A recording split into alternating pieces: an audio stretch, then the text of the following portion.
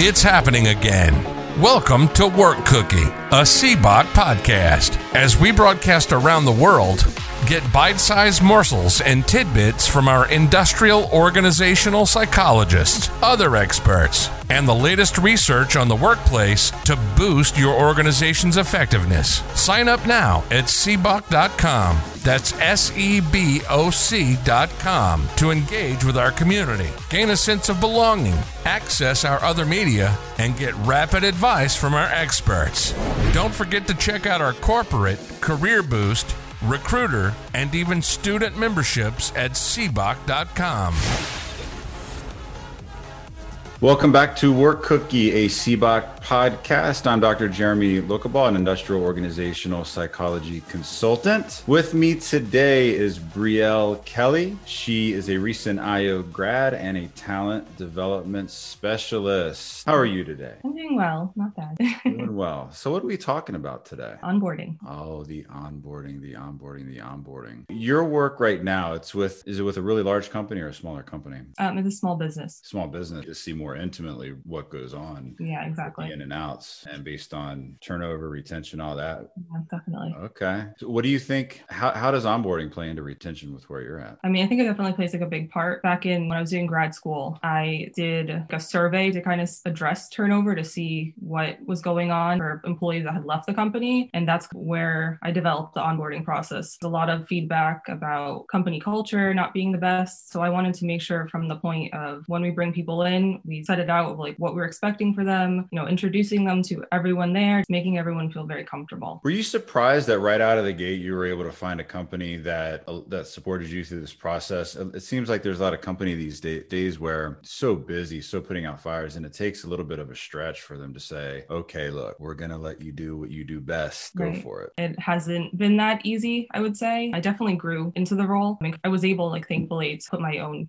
information and kind of do what I wanted to do, because I was put in charge of bringing in, when we had new hires, talking to them and also training them. So I used that and built off of it to make it into a whole onboarding process. Definitely very difficult, especially if you're in an organization where there's people that don't really understand what you do and why you do it. So yeah, it's not easy. The funny thing is with onboarding, when you look at the studies, I haven't found any, and this is through really, really extensive research, any studies that go beyond, really mostly beyond 3 months, but a lot don't go beyond 6 months, and none go beyond a year. Yet it's a lifetime process. So all the scholars agree that it's a lifetime process. And I think anyone in an organization would agree the same thing too. And the reason I go towards this is so many things change. Anytime you have a new employee come to an organization, the culture shifts just even if the tiniest bit. Social norms change, processes change, goals change. It seems like it's a lifelong process. Right. What do you plan on doing, or what are you already doing with the organization? Or what would you suggest to other organizations to keep the socialization, that onboarding process going beyond that initial formal phase? Yeah. I think I was thinking about that a lot, kind of like the time frame of how long onboarding should last. And I can't really put a time frame on it. I would say it's just kind of something that's really ongoing. Sometimes I would even say to a year, you're still working with that new person, even if they've been there that long. When I bring on a new person, I meet with them before their first day just to kind of see where they're at, and then go forward and see training wise what we need to do, making plans and all of that. And then also once they start on their first day, even if I'm not working, I like to come in, just make sure that they're okay and check in, especially after I work in the beauty industry, so they're taking clients. I want to go in after their first client and say, how did everything go? Are there any questions, anything that came up? How was the client? And that kind of thing. But then after that point, I like to even just do, weekly check-ins a little bit. And then if after that point, it kind of lessens a bit. And it's just when I see you, I just want to make sure everything's going okay. Or if we're doing trainings, we're always touching base and things that I guess I'd say, let's say with people who've been there even a little bit longer, I just to make sure that they're feeling okay and getting their feedback. I feel like that's also still part of the onboarding process too, just making sure that all their questions are answered. It seems like the listeners that we have are we split into two groups. Either they're larger corporate and they're wondering how could this possibly done. Many would like to do it on an individual basis, but in terms of manpower and time and processes and even red tape, landscape that might be difficult to do. However, when you look at businesses throughout the US, it's something like 80% is a small business, possibly even family-owned business. Right. And that's very helpful to those kind of businesses who do have more of an intimate connection with people that they're onboarding. Right. I guess the question is, what can larger, and this is you and me brainstorming, what can large organizations do to make sure that they're giving that same level? Because we're really talking about in the hospitality industry, we call it guest experience, and we have internal and external guests, right? And the internal guests are the people that work for the company. So from an internal guest or employee experience, what can larger companies do to give them that special attention? Yeah, it's a good question. I feel like it might not be, I guess it's not going to be the same everywhere, but I think just creating that connection, the socialization aspect, like let's say if you're a manager or something like that, you're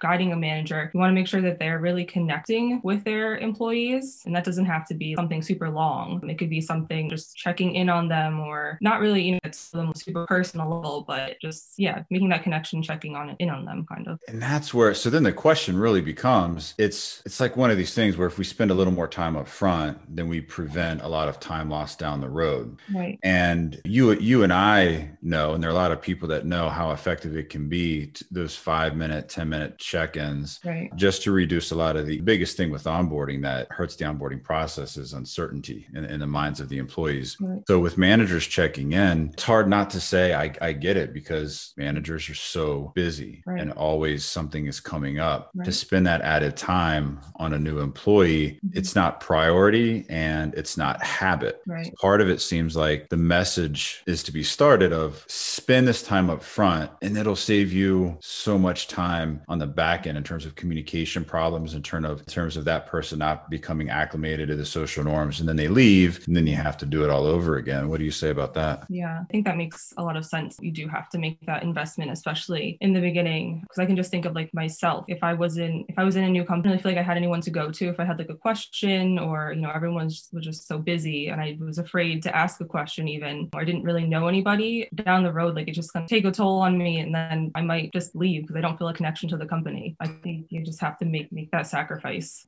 The next, dare we take this to virtual onboarding, which a lot of companies are having to do now. That's a whole new ballgame, because if we're talking about managers making that personal connection, now we're adding in a lot of unknown factors, and factors that managers still might not be as comfortable or as good at, which is leading. Yeah. Any thoughts on that yet? I think it's very difficult. I'm thankful that I'm still working in person with my employees so that I can have that like face-to-face connection, but trying to like build that over like a Zoom call or something can be a little bit tricky, especially if you really don't know somebody. But yeah, I mean, I feel like it's still have to try to do it somehow, whether it's just like shooting someone a quick email or something like that. Like, it could be something really simple. What have you noticed? So before, it seems like when you're working with the company that you're in, that they didn't necessarily have these processes that you began to build. And I'm wondering if they've noticed a difference, or you notice a difference, either just culture of the company, the work environment, because of the people, and retention. Has there been a difference since you've been implementing this? Yeah, I guess I would say I've definitely noticed a difference, I guess, like culture wise, like social wise, because before I remember there was this one employee that was brought on before we really had this process, and I didn't get to meet with them before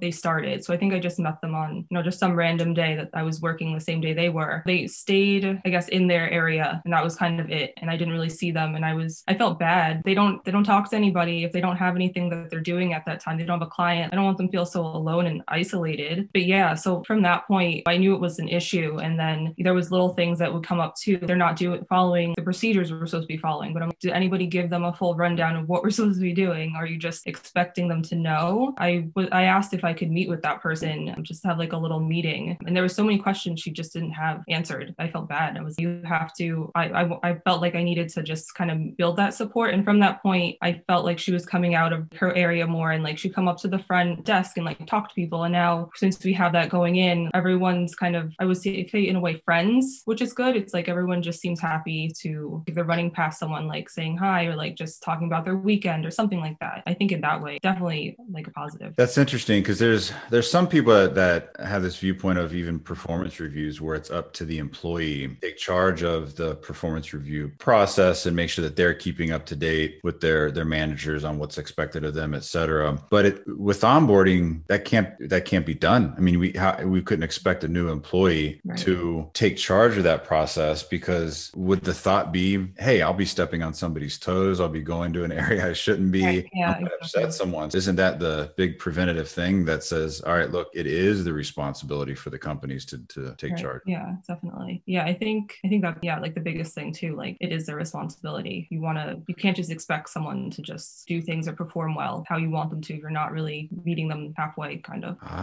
That brings me to, so we had talked about this Harvard Business Review article. Brielle, don't let me forget before we end this podcast, I'm going to ask you, what's the difference between, because you were at the company and you worked your way up, what's the difference between your onboarding process when you were onboarded versus what an employee now experiences? So I'm going to ask you about that. Okay. So along with this, some listening or watching might say, well, if it's a VP, if it's an executive, they're going to have to take charge and they're going to have more skin in the game in terms of their onboarding process. Now, so this Harvard Business Review article, and the title is Onboarding Isn't Enough, 2017. The reference here is a study, 588 executives at the VP level. Now, 60% of them said it took 6 months to have a full impact on their role. 20% said it took over 9 months to have a full impact on their role. And less than a third said they received any meaningful support during their transition. And the first example here is a new executive who started with a company,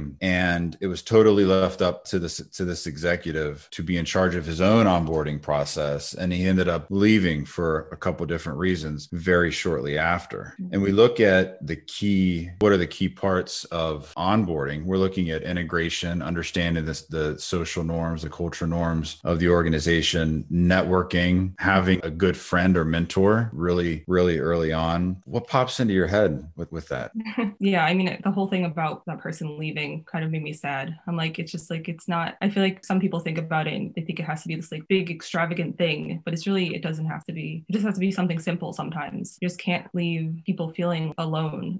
Or you also have to kind of create like a culture of, as I would say, like openness. So people aren't like afraid to approach other people either. Because I know I've been in different companies and I just was afraid to ask questions. I didn't want to sound stupid, or I thought I would be bothering somebody. For me, when like, especially, I guess when like the first time I meet an employee, I just like to tell them that if like you have anything that you need or questions or something comes up, like don't hesitate to just, like, you could text me. I don't mind. You need to give me a call. Like it's fine. Like I don't mind it. Or if something immediate and I'm not available, then I tell them this person also has been doing this service or whatever it is. You can go to them or my manager, that type of thing. Yeah, I don't know. You just have to support them and make sure that they feel like they're valued and cared about.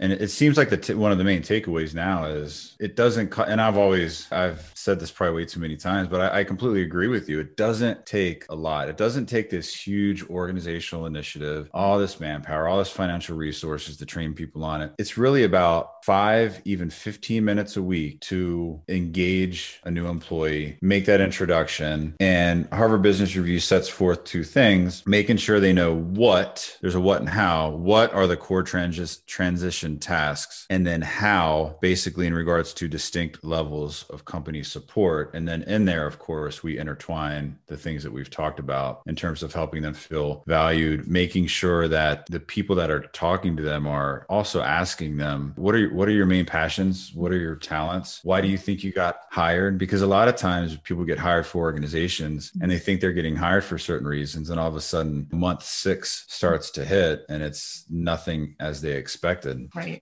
Quick hits of interaction, really. Yeah.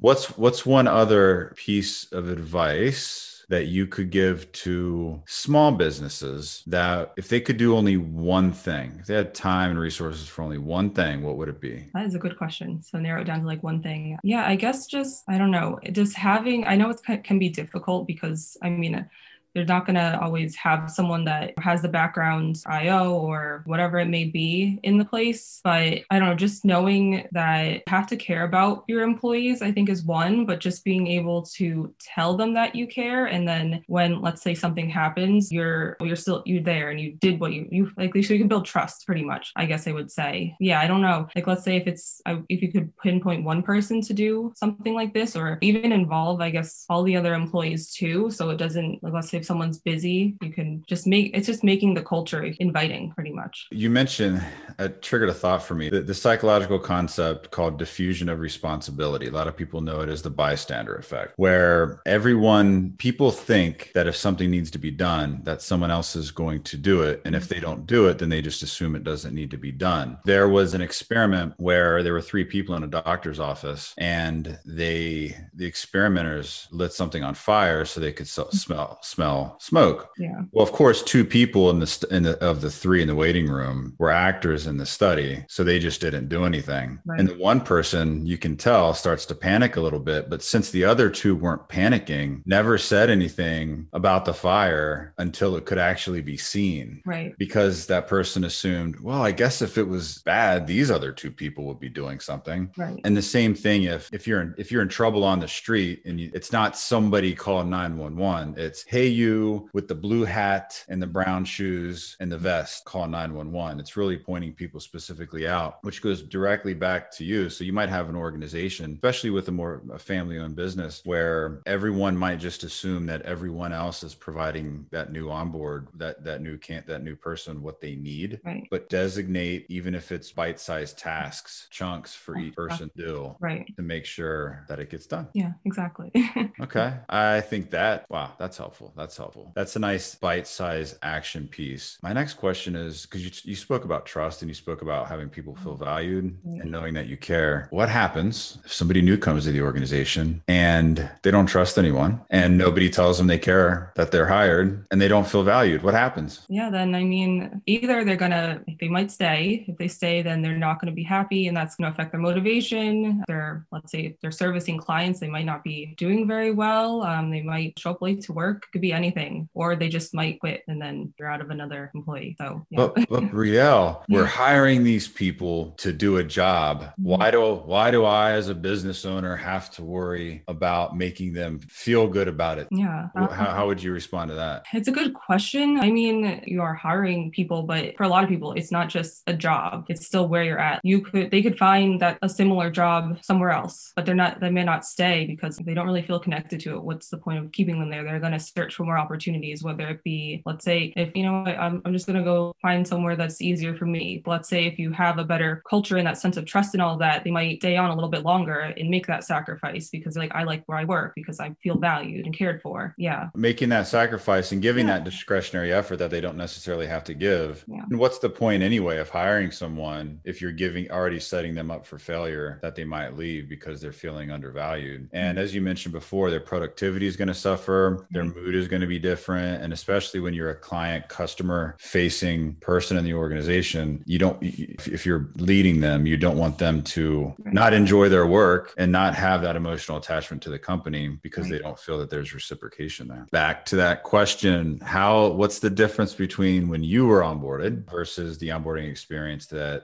new employees get now? Yeah, I guess I would say completely different. When I started there, they just opened the business. I really don't even remember. I think there was one day we just opened kind of just as a practice run. There was nobody really there because it was a whole new development in the area too. I mean, I guess the onboarding process, you could say, was just everyone just hanging out and kind of getting to know each other and just talking, it was good because you had that free time to get to know people. But yeah, it was not structured, or there was really no guidelines because they're also new, but no one really kind of planned that out also. So yeah, it was very different. That's fair. Like you say with the new business. Yeah. One thing I've noticed is, so we remember experiences more than transactions. And a lot of companies their onboarding process is really a check the box, make sure that all the paperwork's in, nothing goes wrong. And that's simply a transaction rather than experience. And there's a lot of people who can't even remember what their onboarding process was at their company because it was a simple transaction. Thank you for being on today. This was wonderful. And join us next time. Work Cookie. We'll see you again. Bye-bye now. Bye. Thanks for listening to this episode of Work Cookie, a CBOC podcast. Don't forget to sign up at cboc.com. That's SEBOC.com